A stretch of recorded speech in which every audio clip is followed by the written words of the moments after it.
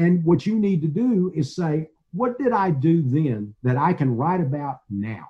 What experiences did I have, both good and bad? And how can I bring them to my work so that when people pick it up, it's in the mouth, it's in the taste. You can actually feel it. And it's not just, the monster came out of the woods and he grabbed him by the leg and pulled it off. You don't want that unless it's a joke.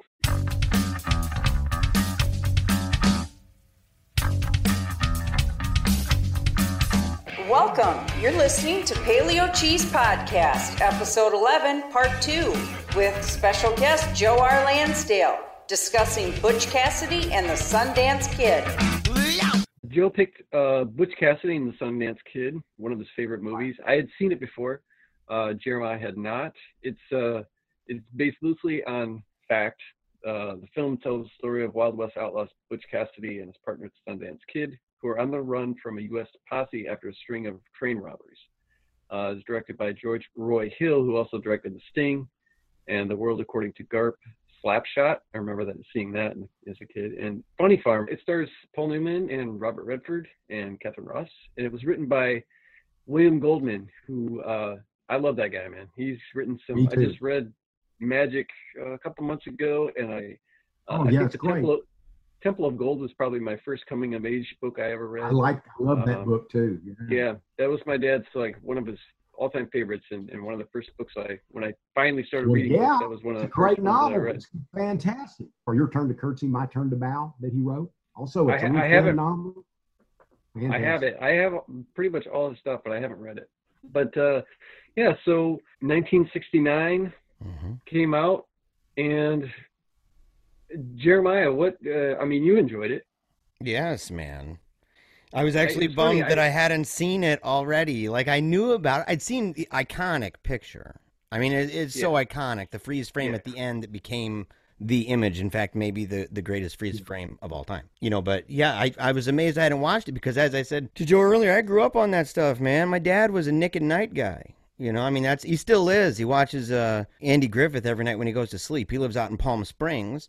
And he owns a tour company called Celebrity Tours, and the whole point is to bring people out to see Elvis's home and, Old Blue Eyes and, Bob Hope. And so, he's got Marilyn Monroe. They've got all that stuff, and it tells all this story. So he lives. I mean, it's like his life.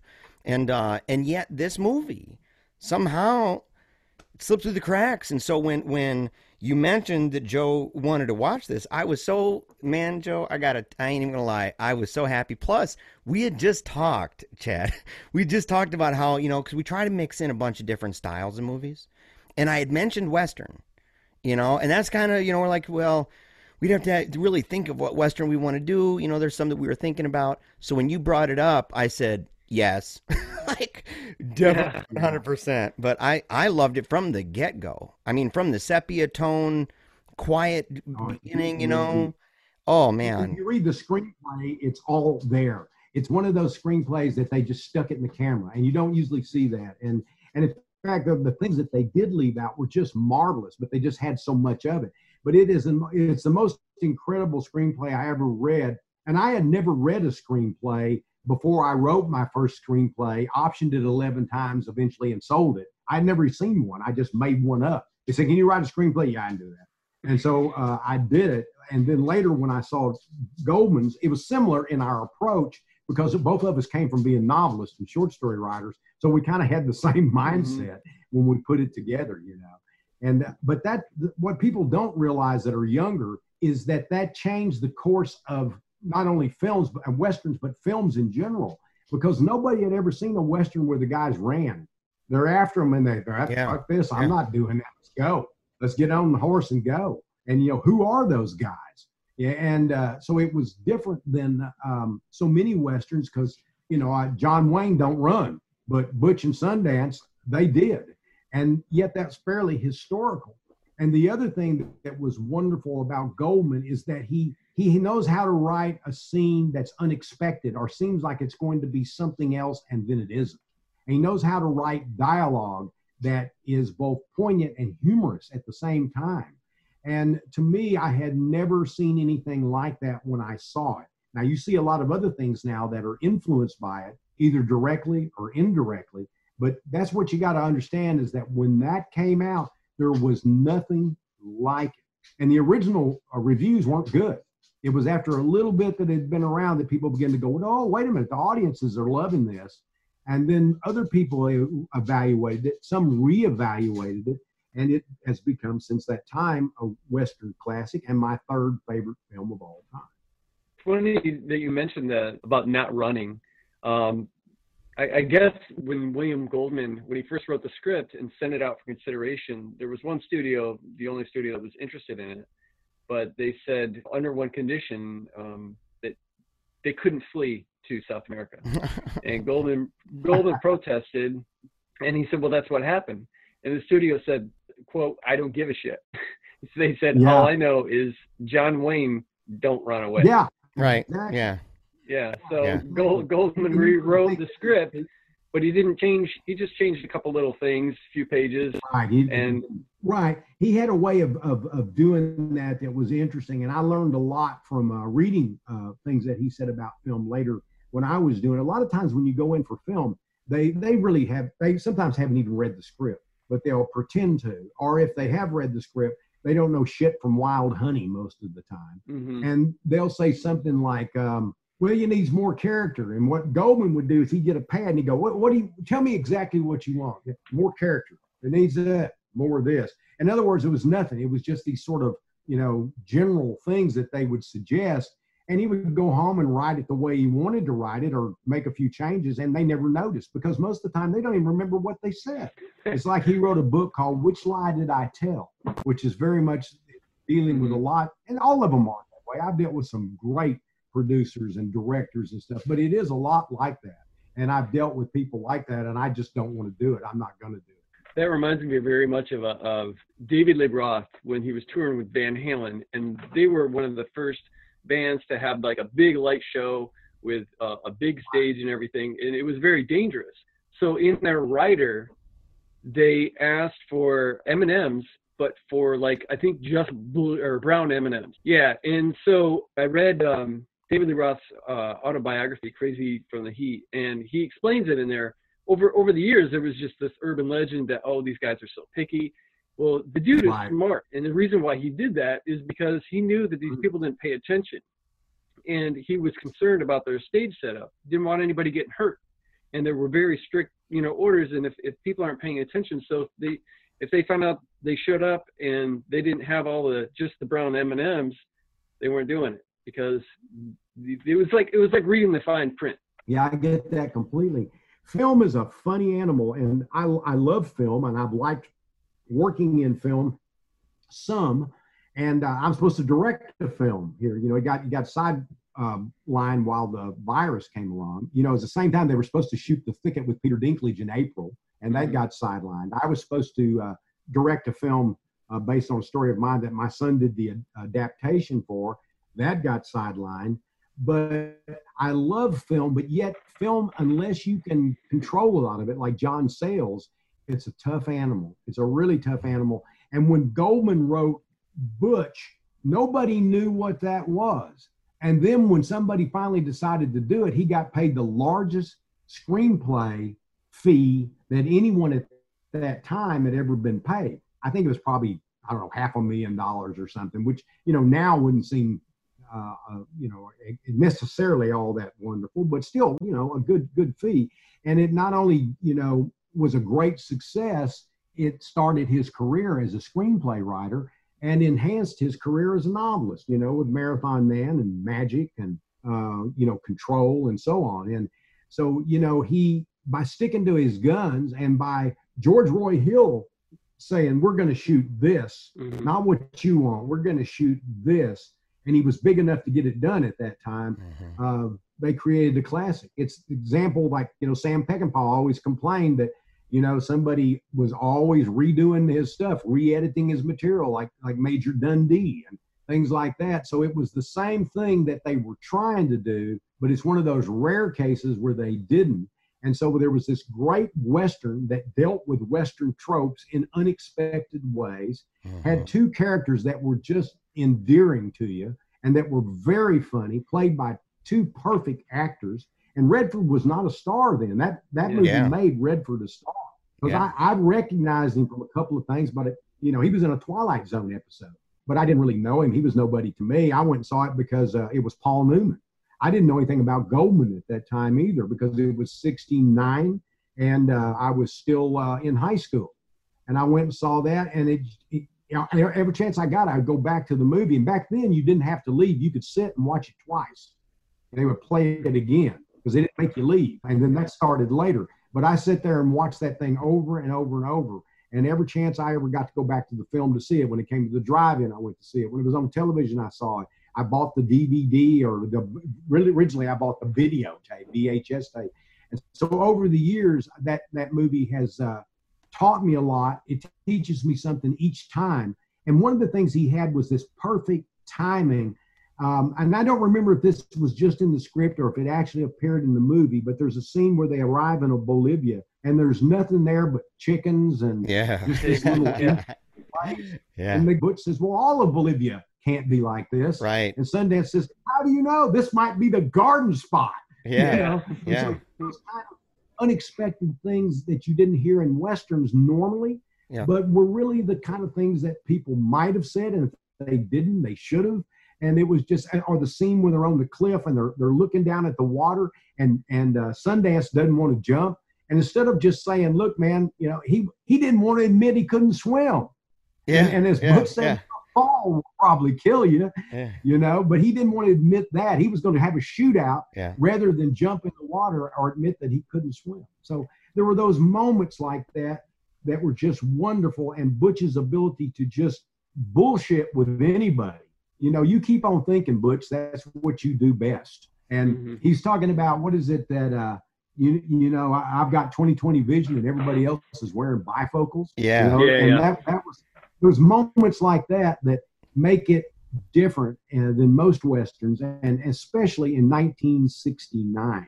And then you had probably like the Wild Bunch and things like that were coming along. So it was that era into the early 70s were some of the greatest era of film ever. You not only had Butch, you had the Wild Bunch, you had Little Big Man, you had a Raging Bull. I mean, the list could go on and on and on. There were all of these incredible movies that were breaking ground and using actors or actresses that didn't look like the normal, handsome guy or always the regular kind of babe. Some of the women were beautiful, but different in the way that Hollywood had done it before. They looked more like, somebody of that era. And like you said, you have Westerns and you realize that everybody had 50s hairdos. All the women had 50s hairdos. Yeah. But in that era, there was this whole attempt to be realistic and yet to be bigger than real, to have hyperbole as well. And so there was this whole group of directors, writers, and actors who were doing just that. I read something over at LaytonTired.com, and he was talking about the strengths and things in the movie, and that one of them was that you feel almost as if you're part of it. And the long scene, for example, where they're running away from the super posse, right, that you never actually see. That's another thing that's unique about this. You don't really ever have a clear view of what exactly they're guys riding off in the background. Yeah, and you're always wondering, are they going to be, are they gone? And you're kind of left in this suspenseful state, wondering what's over the edge of the horizon, and all of a sudden, vroom, vroom, vroom, and here they come, and they're like, man, who are these guys and stuff. I told Chad, I said, it reminded me of this movie called Jerry. Was it Ben Affleck's brother, Chad? Casey Affleck, yeah. Yeah. And they're walking through the desert, and how long does that scene last? It's just them walking, and there's hardly any words. No, it's the whole movie. The whole movie, right? So they're lost. They're lost, but there's a long time where they're walking and it's quiet. There's no words, and you're almost wondering. You feel this drudging feeling as you're watching it, but you're in it. And I felt like in that scene that we were in it. But not only that, but that there were other things like that on the one hand they had. The things that you would typically find. You have the robbing the banks, you have the trains, they run around the West and everything. And yet on the other hand, they're down to earth. They're not these grand heroes. It's not a Zorro. It's not a Lone Ranger type person. And so you have this idea that they're real down to earth. You can imagine the conversations happening, the kind of humor that's taking place in the midst of dread, but also it's about a partnership between them and not just overcoming a singular conflict. Well, right? It's a love story too. It's a love story between those two men, as well as the love story that's between Butch and Sundance and Etta. They both love her, but it's this friendship, and that's where a lot of Hap and Leonard concept came to me. Is that, and I had some dear friends at certain times in my life that I felt a bit close to. And it's really a love story in the sense of friendship, that kind of love, plus that whole thing with Etta. And in the end, they continue to do what they're doing, and they continue to stick with one another, and Etta goes home. Yeah. And at least in the movie, no one knows exactly what happened. But to me, that was what was fascinating about it, because you didn't normally see in Westerns either, where you would have the two friends that would show that kind of connection. It wasn't exactly unheard of, but to the degree that was, where they were like quarrelsome couple, that when they're having the final shootout there, they're like, I got an idea where we'll go. I don't want to hear it. And he goes, Australia. I secretly felt you wanted to. Yeah, right. And actually, my good impression. He really did want to know. When I was watching that yesterday, I refreshed. I was watching it, and my wife had come in, and she came in during a part where, some of the music, in my opinion, wasn't that great in some of the scenes. She came in during a scene. It may have been a bicycle scene. I can't remember what it was. Raindrops keep falling on my head. Yeah. Yeah, but it was a different scene with some really bizarre music, and I can't remember what it was. But where they're riding on the horses and stuff. And then my wife comes in. She looks at the TV because I was in the bedroom watching it. She goes, I can't believe you're watching this. Because she's used to me watching like before I take a nap, I'll put on some Italian horror film or something from the 70s. It's like just really bad dubbing, bad music, and I'll just like fall asleep watching it. And I said, it's good. You I think you'd like it. So she ended up sitting down and laying down and watching the rest of the movie with me for like the next, like, I think the last half hour. And then today she goes, are there any more of those Sundance movies? Yeah. I was like, no. She goes, I really like that. I think I like the first half even better. And that part that you're talking about the writers, it reminded me of the Nazgul in like Tolkien's stuff, these writers off in the distance that they're kind of ominous because you don't know who they are. No? Yeah, it's what it reminded me of. I couldn't get into it. I've watched the movies and enjoyed them, but I never could do Tolkien. I never could do those big high fantasy much, although when I was a kid, I read a bunch of them, Gormenghast and things like that by other writers but Tolkien I would try to, and I go, I can't keep up with the names, let alone. Yeah. Oh, yeah. And I don't think there's anything wrong with them. They just don't appeal to me, and I don't really, elves singing songs and stuff just didn't do a lot for me. I know George Martin and I have a different view of that. George is a big fan of that. Oh, he would have to be, wouldn't he? Yeah. I don't, I've read The Hobbit and I've read the first two books in Lord of the Rings trilogy, but I think I read them because, and I enjoyed them, but I think I read them because it was just like, it was almost like I felt like I had to, because they were supposed to be classics but it was kind of sluggish. I'm glad I read them, but yeah, the names and stuff and some of the politics. I tried it about 4 or 5 times. I have these great editions in there, and I just couldn't do it. A book that was like that for me for a while, and then when I read it, I thought it was brilliant, was Moby Dick. Have you ever read Moby Dick? I haven't read it, no. Oh, Jeremiah probably. God, no, I haven't. That's what I told Jeremy Wagner. I said I hadn't read Moby Dick, and I hadn't seen Jaws, man. Oh, and if you haven't seen Jaws, then your life is. I know. I know. Well, I promised the listeners and him. He actually tweeted out to a Jaws fan page that we've got a virgin here, right? he's a 40. The book's good. The book's great. They're a little different in that when they did the film, I think they made it a little bit more friendly because some of the characters are somewhat, at least one of the major characters, Hooper, is somewhat different in the book. But I think it's one of the best suspense novels I've read. The construction is incredible. And I remember reading it and looking, and I had my feet up in the chair.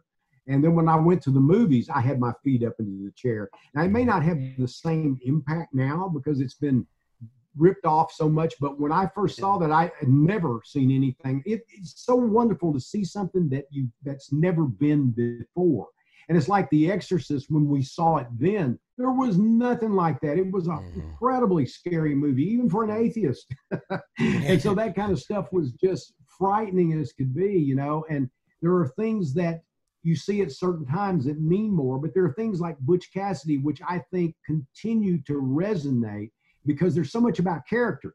You know, the characters are still there. They're not going away. And some of the stuff like, you know, you think, oh, that's a great scene where they blow up the train and all the money comes out. That's what really happened. Yeah. They did that, and they have photographs of it, and the train's all busted up, and they blew it all out. And the guy that wouldn't let them in, that was a real guy. And they actually encountered him twice in reality, and they put it in the film. And, you know, and he talked to Butch, you know. It wasn't personal. Woodcock was his name. Woodcock. And they, is that you, Woodcock? Yeah. And so they encountered him twice just like in the film, you know. And so a lot of that stuff was very similar. And when that scene with the bicycle, a lot of people don't like. I actually love it. And The Raindrops Falling on My Head is not my favorite song, but the truth of the matter is a lot of the old songs of that era were beginning to be like that. They were starting to have that kind of sound. And I thought they captured that really well. And the whole idea that here he is with what was then modern technology, the bicycle, and then all of a sudden he gets rid of it. I'm not going to accept this. And we're going to go down south where it's still old, but you can't get away from progress. You can't get away from modern technology. It follows them. And in fact, it leads to, you know, gradually them being caught. You know, there's things like telegraph. In reality, there are things like telegraph. There are things like trains that became more and more efficient. There were cars beginning, you know, close to that era. And so you're beginning to have this whole different change. The Gatling gun or Hotchkiss, I guess that was a Gatling gun. And it was just a different sort of thing that was going on. And that's what they're trying to get away from. But you can't beat technology. Yeah. You know, the world outgrows them. And that they're in that fantastical period of transition. It comes in phases, you know, as technology grows and we begin to, like Marshall McLuhan says, it becomes part of us in a way. It's an extension of ourselves. And the whole idea of that the medium is the message. He says that whenever you're talking about a medium, kind of like a tweet, right? That the tweets, the words of it is the juicy, bloody meat that distracts the watchdog of the mind. And that the medium itself is the burglar, and it's kind of the same with the telegraph and the bicycle and the train and all of this. That no matter what, by the time it's integrated so much, it's predictable as to where it's going, when it's coming back, who's getting involved. You've got Pinkerton that's now using technological, more scientific detective work, you know, and a reach with 30,000. More people than the military at the time, right? I mean, huge. The private eye, where we get the term private eye. They were using techniques that I loved how, I forget the guy's name, the one they tied up, you know, and he kind of foreshadows the end about, you know, it's going to be bloody, you know, you're 2-bit thieves, it's over, it's going to be bloody, and the only choice you have is where it's going to happen. Yeah. I love that in a film or a book where you are told how this is going to end. You're told what's going to happen. And even if you're not paying close attention, this foreshadowing is there. And, you know, I was thinking about the technology changes. And, you know, my dad, when he was growing up, he saw one of the airplane, you know, and he was amazed. I guess it was a biplane. And he'd never seen one before, you know, when he was a kid. And he saw cars for the first time. They rode horses. He was known for having a pinto horse, you know, or paint pony rather instead of a pinto. He was known for that back then. And they did everything on foot, on horseback, in wagon. And when I was a kid growing up in Mount Enterprise, certainly they had cars. It was the 50s. But you still had people that would come to town in their wagons drawn by horses and mules to get their feed at the feed store, because they were then going to go out to the field and unhitch those horses or mules and plow with them. Mm-hmm. And so I grew up with that, and so I grew up with a certain transition myself, I mean, I saw the first people go to the moon. And my grandmother saw Buffalo Bill's Wild West show. She was born in the 1880s, and she died in the 1980s. She was nearly 100 years old. She told me till the day she died about Buffalo Bill, and I would always listen because she had actually seen him. She was a child when she saw Buffalo Bill Wild West show, or one of its incarnations. I didn't know to even ask that at the time, and I don't even know exactly how old she was. I just know she was a child. And the stuff that she described to me, when I would read about Buffalo Bill, there it was. It was the exact same thing, So that was a memory that was important to her. And I always said, do you miss those old days? She said, oh, no. Because when I first would go to their house, they had an outdoor toilet. They had a well. They didn't have running water. And a lot of people, we always had running water and electricity and stuff, but they didn't. And I saw them get plumbing. I saw them get electricity, and gas, because then they were heating with gas and cooking with gas. The wood stove went out and the new stove that worked on gas comes in. So even in my lifetime, there's been those transitions. And in you guys' lifetime, every 6 months, the world is different. The technology is different. Yeah. But used to the kind of technology that you experience every 6 months took 10, 15 years. And when I was growing up in Mount Enterprise and Gladewater in the 50s and the 60s, it was pretty much until about the late 60s that you were living 20 years back. Because when the 50s was very much like the 30s, there was a little more money than there had been in the Great Depression. But people looked the same. They had cars that were from the 40s anyway. You would see a lot of those old black bombs. My dad had one even into the 50s because people couldn't afford to replace a car as frequently. And you could buy a house for $1,000. You could buy a car for $300. And then it became a little more expensive. But people's viewpoints about the world were still very much the same because you didn't have all of this technology telling them new things. And television was new. I mean, television was, actually it was built back, about 1910 or 1920s. And it became, after World War II, people began to have televisions in their house because now there were stations that could provide, some kind of product. But I remember watching television when it didn't have product. It was in the afternoon, it might go off for a while. And then it would come back on, and then gradually it filled up. And then at 10:30, television was off. It was done. And then they said, well, let's add this Tonight Show. And then, let's add the Late Show. Let's start showing movies. And all of this stuff was older stuff. And when I was watching in the 50s, they had Hopalong Cassidy was these movies. Sorry, William Boyd were Western movies based on the books Hopalong Cassidy by Mumford. And the books were very, very different, but these became so popular that they were like the Beatles were later on. He was so famous as Hopalong Cassidy that those movies he bought the television rights. Nobody thought you should buy the television rights because they thought it was a fad because radio was here to stay. Yeah. And so he bought all those rights and then he made new Hopalong Cassidy episodes and it became the most famous thing in the 50s. And it became the most popular thing along with things like I Love Lucy. And those were the original stuff. And you saw old Tarzan movies, old Flash Gordon serials, Buck Rogers serials. That's what they had on television. So we weren't getting all of this, new information. We were living the 30s and the 40s and that era that was before us. And so, I saw all of that stuff. I didn't know it was old. I'd go to the theater and they would show old serials like The Purple Monster Strikes or stuff with Gene Autry. I didn't know that stuff was old. And comparatively, it wasn't that old. But for a kid, that was old stuff. It was from the 40s, It was amazing. That's the kind of experiences I had because everything dragged behind by 20 years because technology and the social things just didn't move that fast. And now they move like that. It's breakneck. Almost at a speed that our species hasn't evolved to do. Right. I'm just saying my brother and I are 17 years apart and our lives were very similar. You said in the documentary you were talking about growing up in a time where radio was the thing right? And then seeing it was just beginning to change when I was a kid. Yeah. Yeah, and you were talking about how they were feeding on each other, in a good way. Where there's that transition period, where that takes place and everything.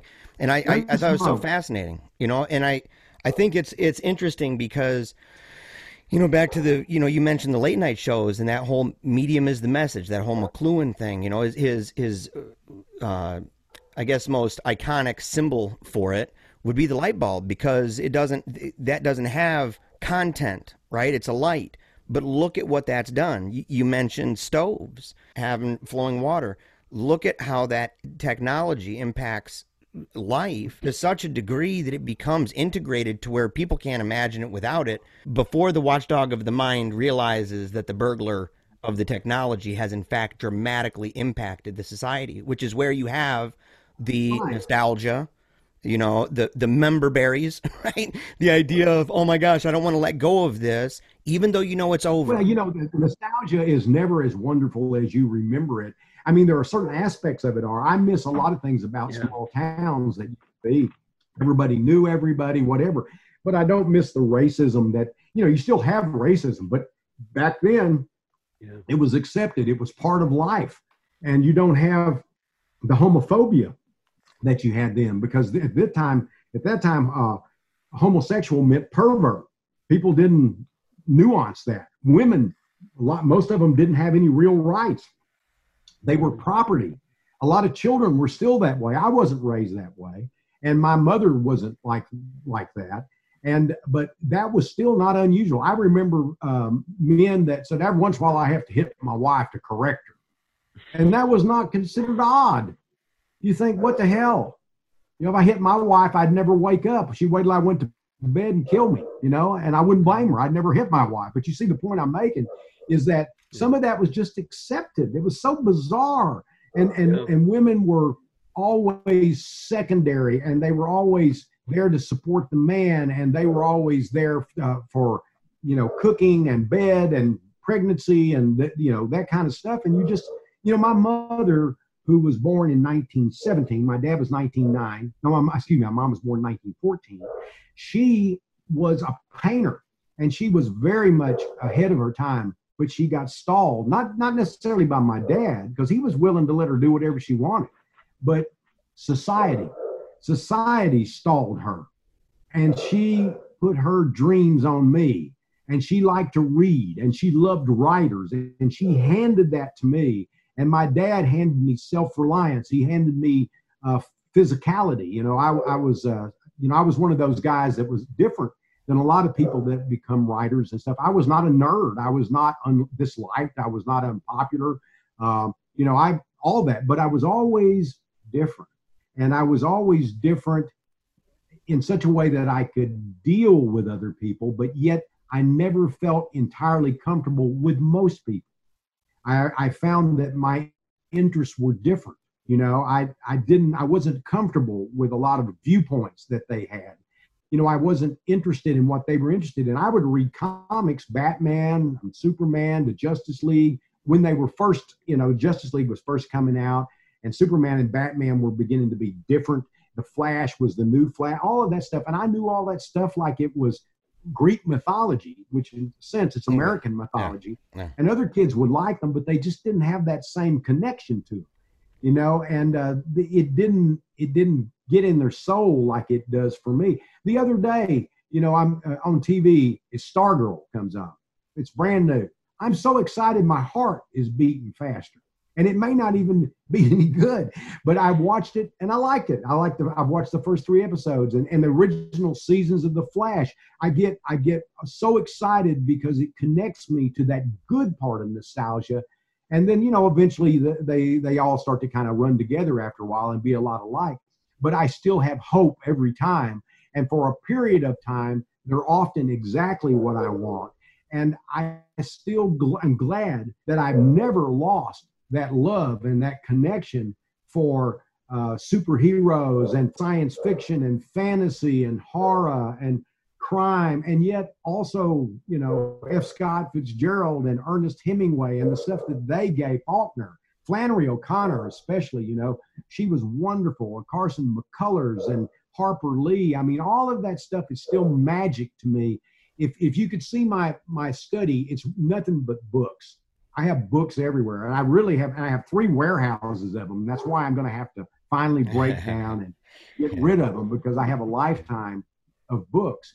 But to me, I walk in there and I pick up Ray Bradbury and I pick up Raymond Chandler and I pull James Cain off.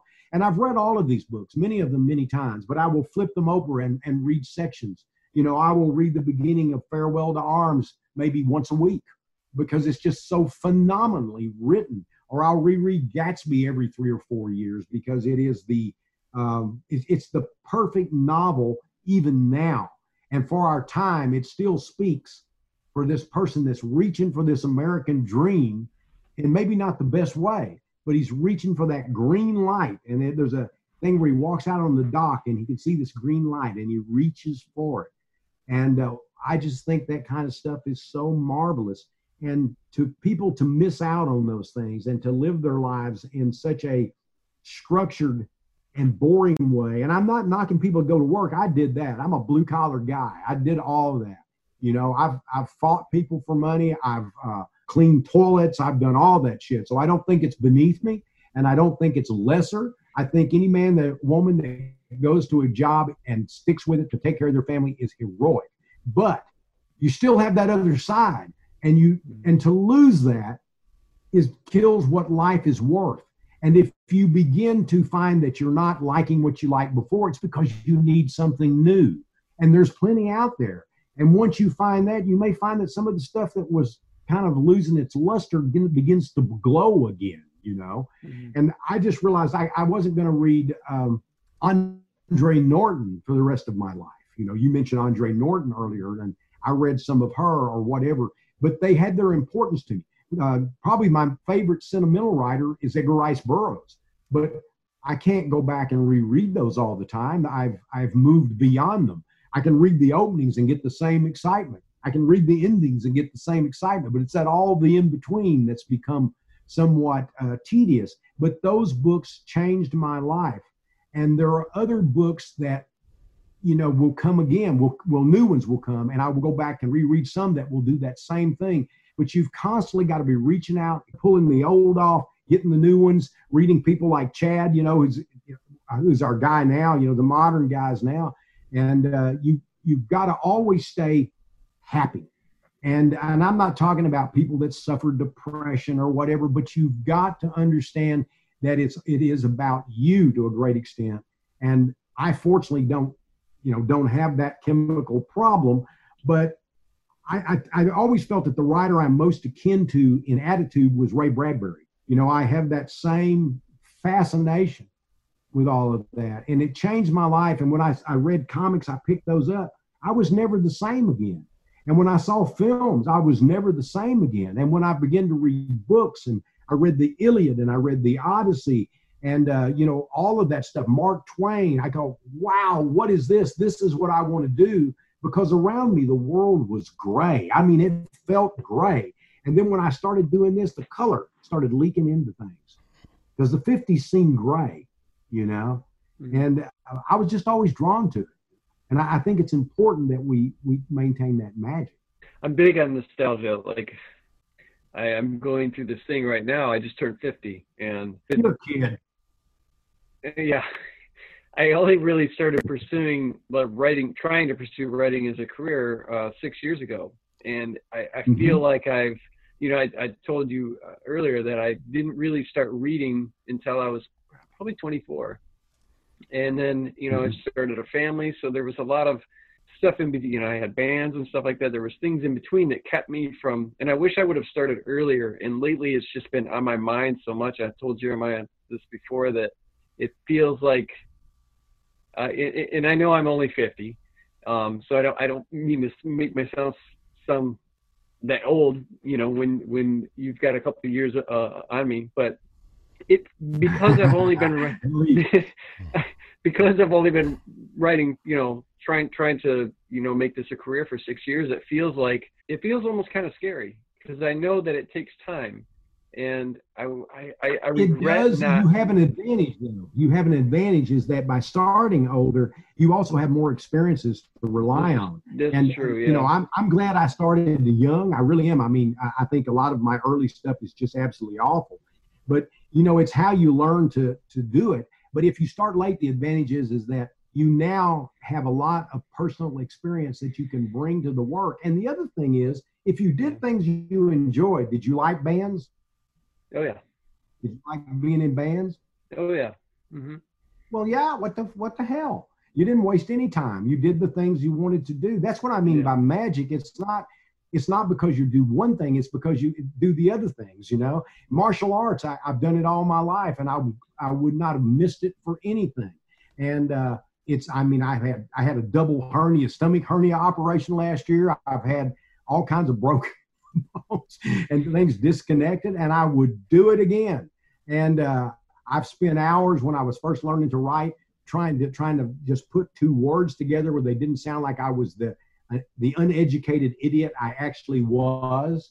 I had to learn to spell. My wife could spell. I thank God for spell check on the damn computer. But all of that stuff, I didn't know grammar. I didn't know any of that stuff. But I knew what I wanted. But at the same time, I was a martial artist. I had a family. I had all kinds of interest. I had my kids and their interest, and I've been so happy to see them, expand in the things that they want to do. And they're starting out at a different level because, I really did start out. I started out with good parents, but I started out at the bottom of the heap. Mm-hmm. I didn't have a lot of money, and we didn't always have the best of things. We always had what we needed. And we thought of ourselves as broke, not poor. But our kids started out at the point when I had money. But I made them go to work. They had to work. They had to pay for their car insurance and their gas and things like that because you wanted them to have that self-reliance. But still, they traveled all over the world. They got to go to all kinds of interesting events and museums and be exposed to classical music and rockabilly music and soul music and all kinds of music. Some of it I hated, some of it I loved, but I felt that the exposure was important. And I feel good about that because, we were able to provide that and to have them have a totally different life experience than I had. Not that I'm complaining about mine, but just knowing that they're not going to have to scrape for every damn dollar and count every penny so they can make sure they can not have an interruption in service with the electric bill at the end of the month. So to me, it's not just about, you didn't waste any time if you now mine that time and you dig into it and you put it into the writing. And also if you lived life during that other time, that time wasn't wasted. When I plowed the mule, I didn't waste time smelling mule farts. It was an amazing time in my life. I did things that were, nobody is doing anymore and probably, I would never do again. And I loved it. But I don't look at those and say, oh my God, I should have started writing when I was 16 or 17 because I already was. Yeah. But I wasn't thinking of it in that way then. I was doing it because I could not do it. And then at some point, I wanted to do what I'd always wanted to do was write full time. But in the meantime, I lived life. I went to college and a little bit. And even though I didn't stick with it, I was there was a famous hair case called Lansdale et al. Versus TJC, where I refused to cut my hair, which was not a lot longer than this, except there was more up here. And I won that case. And you can look it up. It's a classic civil rights case. And I've done all sorts of stuff in my life, and I don't look back on those with regrets. Even mistakes, I look back and say, okay, what can I learn from that? Mm-hmm. Did I learn anything from it? And everybody always said that, oh, you learn from your mistakes, but most people don't learn shit. And when most of us we don't learn shit from history. We keep doing the same things over and over and over. But you as an individual, I think, can make that decision. You see the way Black people are treated, and especially we're seeing this now. And I'm thinking, really, are we not past this? Are we not moving past understanding that this is about humanity, not about color, and that we can't treat people correctly and that we can't see wrong when we're looking right at it, you know? But it's got to be up to you, and you've got to look at your life as this wonderful experiment that you are borrowing chemicals from and using them now for you in your work. And what you need to do is say, what did I do then that I can write about now? Mm-hmm. What experiences did I have, both good and bad, and how can I bring them to my work so that when people pick it up, it's in the mouth, it's in the taste. You know, you can actually feel it, and it's not just the monster came out of the woods and he grabbed him by the leg and pulled it off. You know, you don't want that unless it's a joke, you know. But you can bring your experiences, Chad, like your experiences with your father, your experiences about a character that didn't read until he was older, but loved music and did that and found this moment in time. And it could be applied to anything. It could be a straight novel. It could be a science fiction piece because it's still background, even if you throw part of it out. As Hemingway used to talk about the iceberg effect. And that's like, this is the iceberg, but it's underwater, so all you got's here. But if you know what's going on in that scene, then the reader will sense it. And if you know what's going on and you cut a lot of it, the reader will sense what you were after because you boiled it down to the elements that count the most. And that is so true. And everything you've ever learned, you don't have to put it in there for word, but what you know addresses how you present what it is that you write. And if you draw on that, you'll always have something to write about. You guys are talking about nostalgia and life experience. And, you know, I talked a lot about nostalgia and things like that in our episode about Blue Velvet, David Lynch's Blue Velvet, and kind of the underbelly of nostalgia. I grew up, you know, 62 Cadillacs and stuff, you know, talk radio. That was my upbringing and stuff. But one of the things as I was watching this film is something, there were a number of scenes that immediately just kind of arose within me, this idea that I've been there before. And it was true. You have. Because most of the filming was done around Zion National Park in Utah. And when I found that out, I was so happy about it. And it reminded me, I called my dad right afterward, and he's like, "You haven't seen that?" I said, "No." And so we talked and everything. And I asked him, I said, I was wondering if they had recorded at this place where my dad, when he got remarried, he lives out in Palm Springs. He had his bachelor party, and we went up the mountain, right? We go past all the windmills and stuff, and we get up to this mountain area, and there's this really nice but very small saloon, right, style thing. And they have bands up there, right? There are a lot of big bands. And I said, what is this place? And they had this area next to it where they used to make movies. Come to find out, it's called Pappy and Harriet's. It's a very popular place. A lot of musicians have been there. But also, right next to it is a thing called Pioneer Town. And it's smaller in order to make the protagonist look bigger. It's an old trick. And they said, well, look off to your left. And so I looked off to my left, and there was a certain kind of mountain range. And they said, now looked off to your right. It was a different kind. So one was like a plateau. One had those kind of large craggy rocks with stone all over the place. And then one straight ahead had, kind of the classic snow cap. So you have three different styled mountain ranges. And they said there was a trick that you could turn the camera and you would be in a different place, and it wouldn't take long to get over to that mountain, and you could record over there. And so it was an ideal situation. So you could have multiple scenes, multiple different movies, in fact, all recorded in the exact same place. I didn't see anything about Pappy and Harriet's. I didn't see anything about Pioneer Town in the description, but it immediately made me think about it. And I was so glad about Zion National Park, because that's a place that if people haven't been there, they have to go. I mean, it's so beautiful and so gorgeous. You hit on something else, and you hit it on it indirectly. But sometimes if you read a book or you read a story and you see a film and it's nothing like your life, but you say, I think I've been there, or I think I have felt that way, it's because they have tapped into something that's real to a lot of us. And it may not be exactly what you're seeing, but it's this moment. And it's this internal moment that's been made external in film. In book, it's even, it's more internal. But that comes from somebody borrowing from their own experience or their own excitements, and trying to make something of it.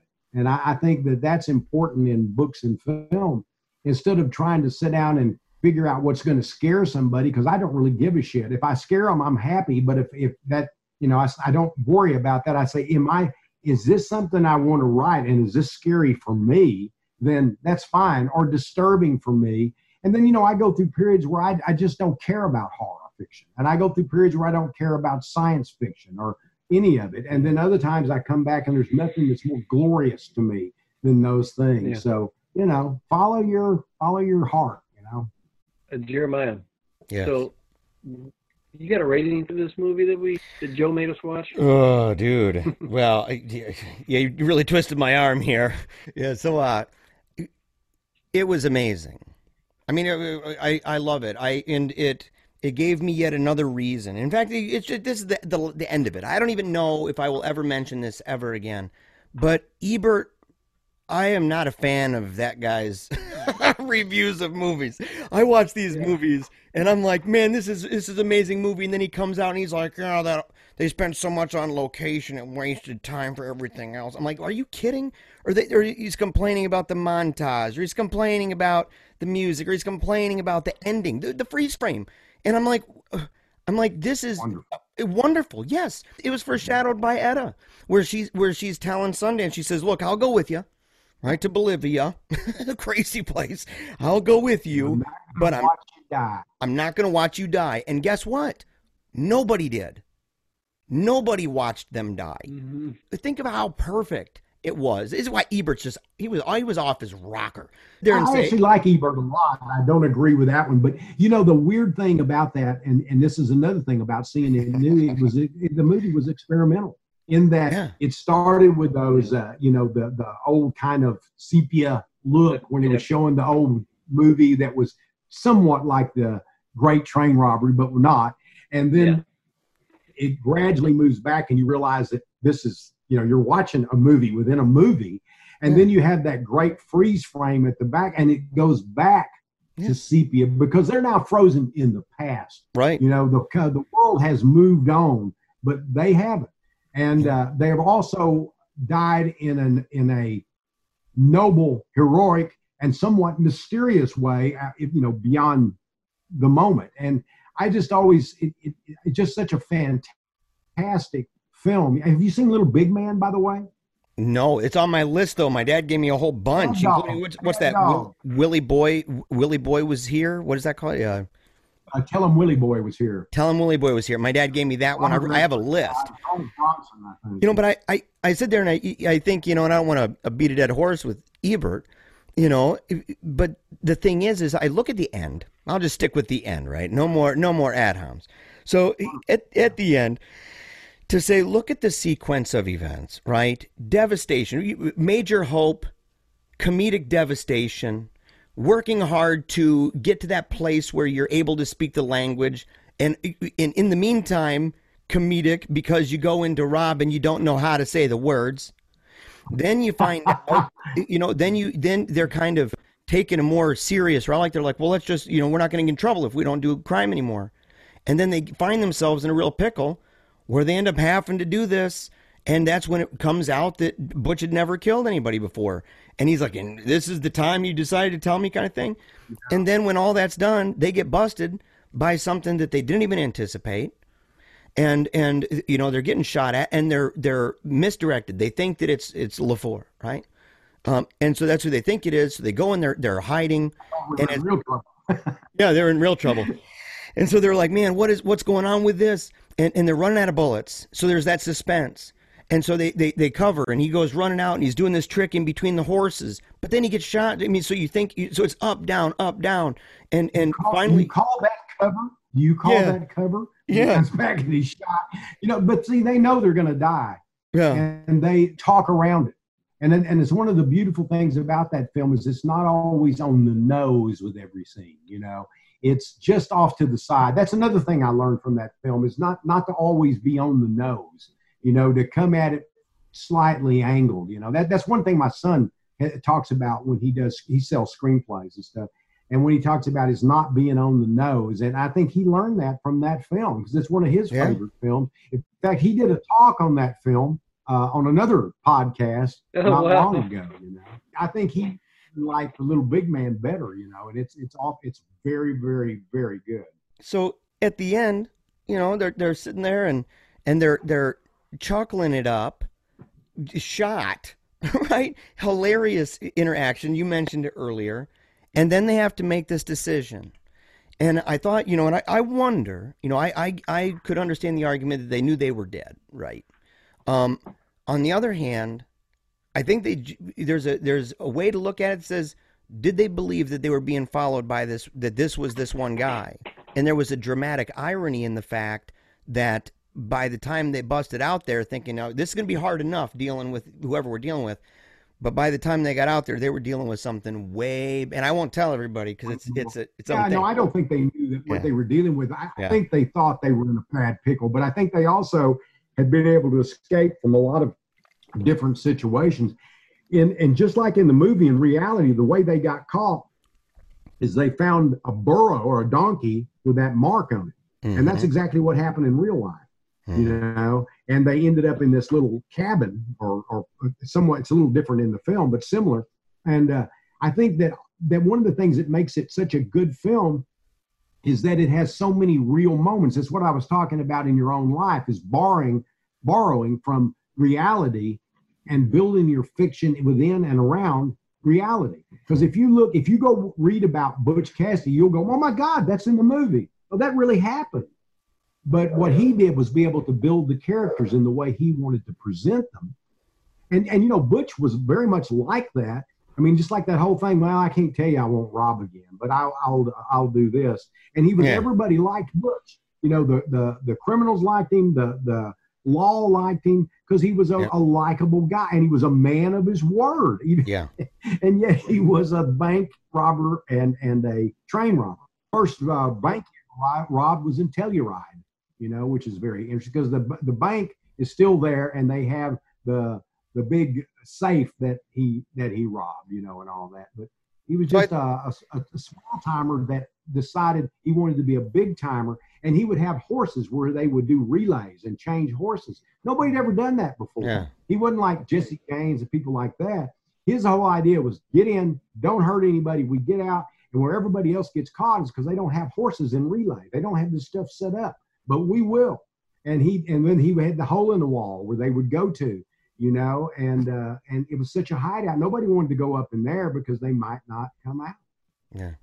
So I think all those things considered, and given the fact that it is the last thing I'll say about it, given the fact that it is, for a Western, it did something curious and that it made not only kind of a duo, right, a bromance where they're getting away and everything, and you don't have the good guy is the bad guy, and the bad guy, the kind of nefarious presence, are the good guys, right? And so you kind of have a Soprano, like what we would later see with Sopranos, where it humanizes the villain. So it's not so much of the Schneidly Whiplash thing. It was maybe not the first buddy movie, but it was certainly one of the buddy movies that influenced a lot of buddy movies thereafter. And people forget that too. That was the one that influenced the modern idea of the buddy movie. Yeah, and they continued it in Sting and things like it. It's an influential film. So with all of those, yes, it's an influential film. It's all the aforementioned. And honestly, because seen, Ride the High Country. Which one? Ride the High Country, Sam Peckinpah. No. My favorite film by Sam Peckinpah, and I like it even better than The Wild Bunch. I'm writing it down now. Oh yeah, it's fantastic, and it's the transition of the old-fashioned film into this modern film is what Sam's doing with it.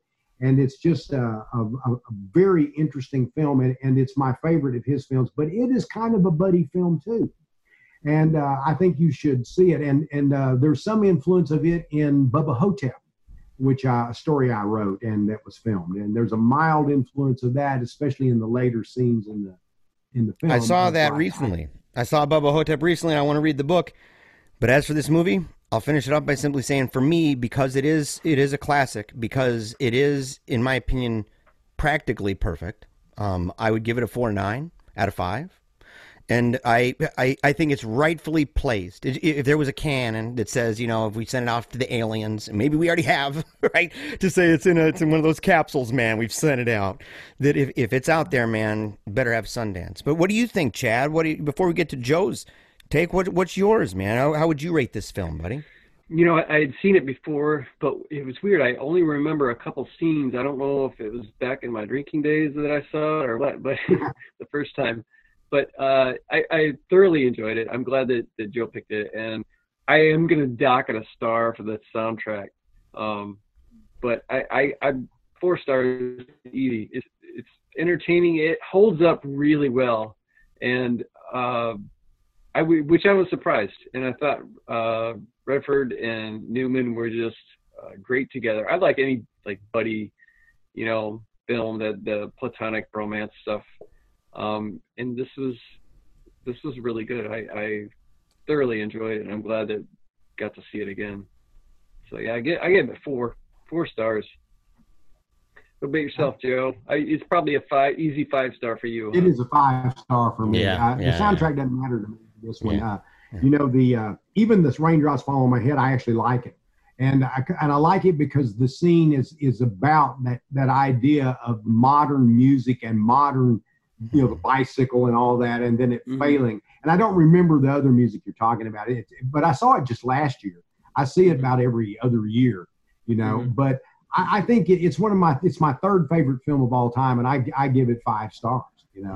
And my favorite film is To Kill a Mockingbird, and I give it 5 stars. And my next favorite film is Casablanca, and I give it. Those 3 are all 5-star films for me because they did more than just be a film. They changed my life, all 3 of them. And the source for the book, To Kill a Mockingbird, certainly. And now I've read, of course, a lot of Goldman, and I've read his screenplays, including Butch, because of that film. So all of those, the impact goes beyond even just the viewing of the film and its impact. It's the residuals as well. I'll just say this real quick. You mentioned the whole thing about the bike scene. And I thought it was interesting that they said that Paul Newman did the stunts for that because the stuntman couldn't stay on the couldn't bike, do it. The only stunt that he didn't do was where he crashes into the area. He crashes. Right. And but Robert Redford, he wasn't one up because Robert Redford was doing his own stunts, including the train running on top. But it really upset Newman because he's like, I don't want my guy to die. He's like, I don't want to see him hurt. And the whole stunt angle to that, especially the scene where they're blowing up the car and stuff. That was an impactful thing. People even with balsa wood when they actually jumped off of into the water. But when he was jumping along the train, that you could see him. Yeah. I thought that was really interesting. A lot of people like Newman and McQueen and all those people back then, a lot of them did their own stunts, because that was just part of it. And if you see The Great Escape, Steve McQueen doesn't do all of the motorcycle riding, but he does a lot of it. Another one of my favorite movies is The Great Escape. One more bit of trivia that I almost forgot to say that I thought was pretty cool was that this was actually Sam Elliott's debut film. He was credited as card player number 2. Didn't show his face or nothing. I forgot that. I did know that little bit of trivia. That opening scene is so wonderful when instead of the usual you say that smile. Here's Butch going, oh man, this could go either way. Mm-hmm. This could go bad. And then he's saying, hey, you get older every day. It's a law. And then he's telling that guy, well, Sundance, and he throws that word out there because he thinks this is my last card, and we'll see if that has any. And it did. It had an impact on the other guy. And I thought that was great. Or the one where Sundance is trying to show the guy his shooting skill, and he can't hit anything. And then he says, can I move? Yeah. And then it's that whole idea that, he can on the move. Didn't Catherine Ross end up marrying Sam Elliott? Sam Elliott. Yes, Sam Elliott. Yeah. Yes. Yeah, still married. Yeah, they've been married a long time. That was right. Maybe they met there. I don't know. I think they did meet there. Yeah. Yeah. Okay, so Jeremiah, watching Butch Cassidy and Sundance Kid, you're sitting there and and you're kind of experiencing something new and maybe even learning something. Is there anything that you walked away from this film that maybe you could implement in your own life and make you a better person or just a better man or anything? Yeah, man. I mean, you got friends, you've got enemies, you go through hard times. And I mean, if you're somebody like me, you kind of stack them up over, racking them up. There's a lot of them that come your way, a little bit controversial at times. And if I'm ever, ducking and running, and going for cover, and I'm hearing all of the arguments and everything coming my way and trolls from every which direction, I'm not just going to presume that it is my arch nemesis, because there may in fact be a Bolivian army waiting outside for me. And so I've decided, I'll give up on that, man. I said, I've seen this before. I know the script. And so that's what I would say. I'd say, look, never underestimate your enemy, and never assume that the person that you think is coming after you is alone. All right. What do you take away from this, man? If you had a moral to all of this, I mean, you're sagacious. I think we've mentioned before, we've already outed the whole rigmarole you go through. You climb up a mountain and, do your ohms and stuff when you process this. What is it that you took away from this after watching it? What that you could apply to your life and even maybe encourage other people to apply to theirs? Jeremiah, if you and I were bank robbers and there was like a beautiful woman that was probably into both of us, Yeah. I'd be staying at home, snuggling with her, tightening that bond, while you eventually got caught and chased off to Bolivia to live with the pigs. Sorry, man. Oh, man. You'd do that to me, wouldn't you, Chad? Oh. I would. Yeah, for the women. But hey, I would have to forgive you, dude, because, I'd know you'd be hooking it up fat. So, the importance of a good woman. Joe he's had some great women in his life. His wife encouraged him to write. She not only encouraged him, but held him accountable, made sure that it happened. And my wife, and I know your wife too, my wife, certainly, I wouldn't be able to do it without her, man. There's just no way. This whole writing thing, she's my biggest cheerleader. So I'll put a good woman over a friend any day. Yeah. And I always think I talk to female friends of mine that are writers, and the ones that do best have supportive husbands or, a supportive spouse, be it, 2 women, 2 men, whatever. It's got to be somebody that's supportive. And because you need that. And especially if you fly off in all kinds of universes like writers do. I think I'm fairly grounded for a writer. I'm one of those people I think is, really pretty grounded. But nonetheless, I don't know that I would be had I not met my wife. That's legit. So, yeah. This one's for the ladies, I guess. It's for the ladies, man. Yeah. Joe, thanks so much for coming on and hanging out for this long. It's been fun to actually kind of get to meet you and get to know you, even more, and hang out and talk about one of your favorite movies and other stuff. Yeah. Hear all your cool stories. We'll have to do something like it again. We still got Ride the High Country, man, and Little Big Man. Yes, man. Yes. That's right. Willie Boy, man. And Willie Boy. Tell him Willie Boy. That's a good one too. I don't hold it quite as high esteem, but it's good. Yeah. And I've got on the docket, I've got Cold in July. I've got it in the docket. I watched the preview, and my wife and I just jaws dropped, and I said, yes, we are watching it. Let me tell you a secret. The book's better. Yeah. And speaking of books, speaking of books, I actually told Chad I wouldn't do this anymore because it's become a terrible custom of encouraging our listeners to send him stacks of books. Right? He does not want that. But you were talking about one day you've got these factories, and I bet you Chad would accept a few of those. And I know I would if you, because I'm looking for stacks of books, and especially your books, because you're good, and you're not just a good writer, and you've not just had a big influence on one of the greatest friends that a man could ever even ask for. I mean that from my heart about Chad. We go back a long way. We've seen each other through some crazy things, but listening to you. The movie you saw tonight. Yeah, talked about tonight. right? Mm-hmm. But hearing you and hearing others speak about you, hearing your wife talk about you, hearing your children talk about you, your friends talk about you, and then hearing you talk about you and them. It's you're not just a great writer. You seem like a really fantastic man. Can't vouch for that, but thanks. Yeah. So I only say that. Not to, just hurl flattery. I mean, it's my favorite brew, but maybe not everybody's. But at the same time, I mean it. I'm really sincerely grateful to have somebody like Chad that told me about your work, because it may not be the exact same as Chad learning from his dad and getting that book, but it is a little bit. There was something somebody said in that documentary that they said, every time I think I'm done and I've exhausted Lansdale somehow out of somewhere, there's another one. And I see that as an awesome opportunity. I'm happy to hear that, because what I've experienced so far in the conversation we had and the kind of recommendations you have and stuff and your list, man, I love it. And so I'm excited to learn more about you and your work. I'm really grateful you came on. Thank you. Yes. I appreciate you guys, and it's good to sort of almost meet you in person. Yeah. And maybe that will happen in the near future. We'll actually get to see each other and have a face-to-face conversation.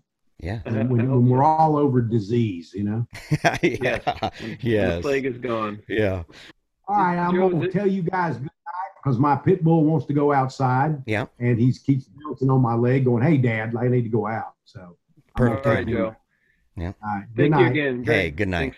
Thanks. Yeah. Yo, what's going on, everybody? My name is Duncan, and I'm the host of the podcast Hash Time with Duncan. On this show, I tackle all the biggest sports stories between the hashes and beyond. If it's a big story, I'm going to talk about it and give you my opinion on it. Subscribe to my show wherever you get your podcast. All you have to do, search Hash Time with Duncan.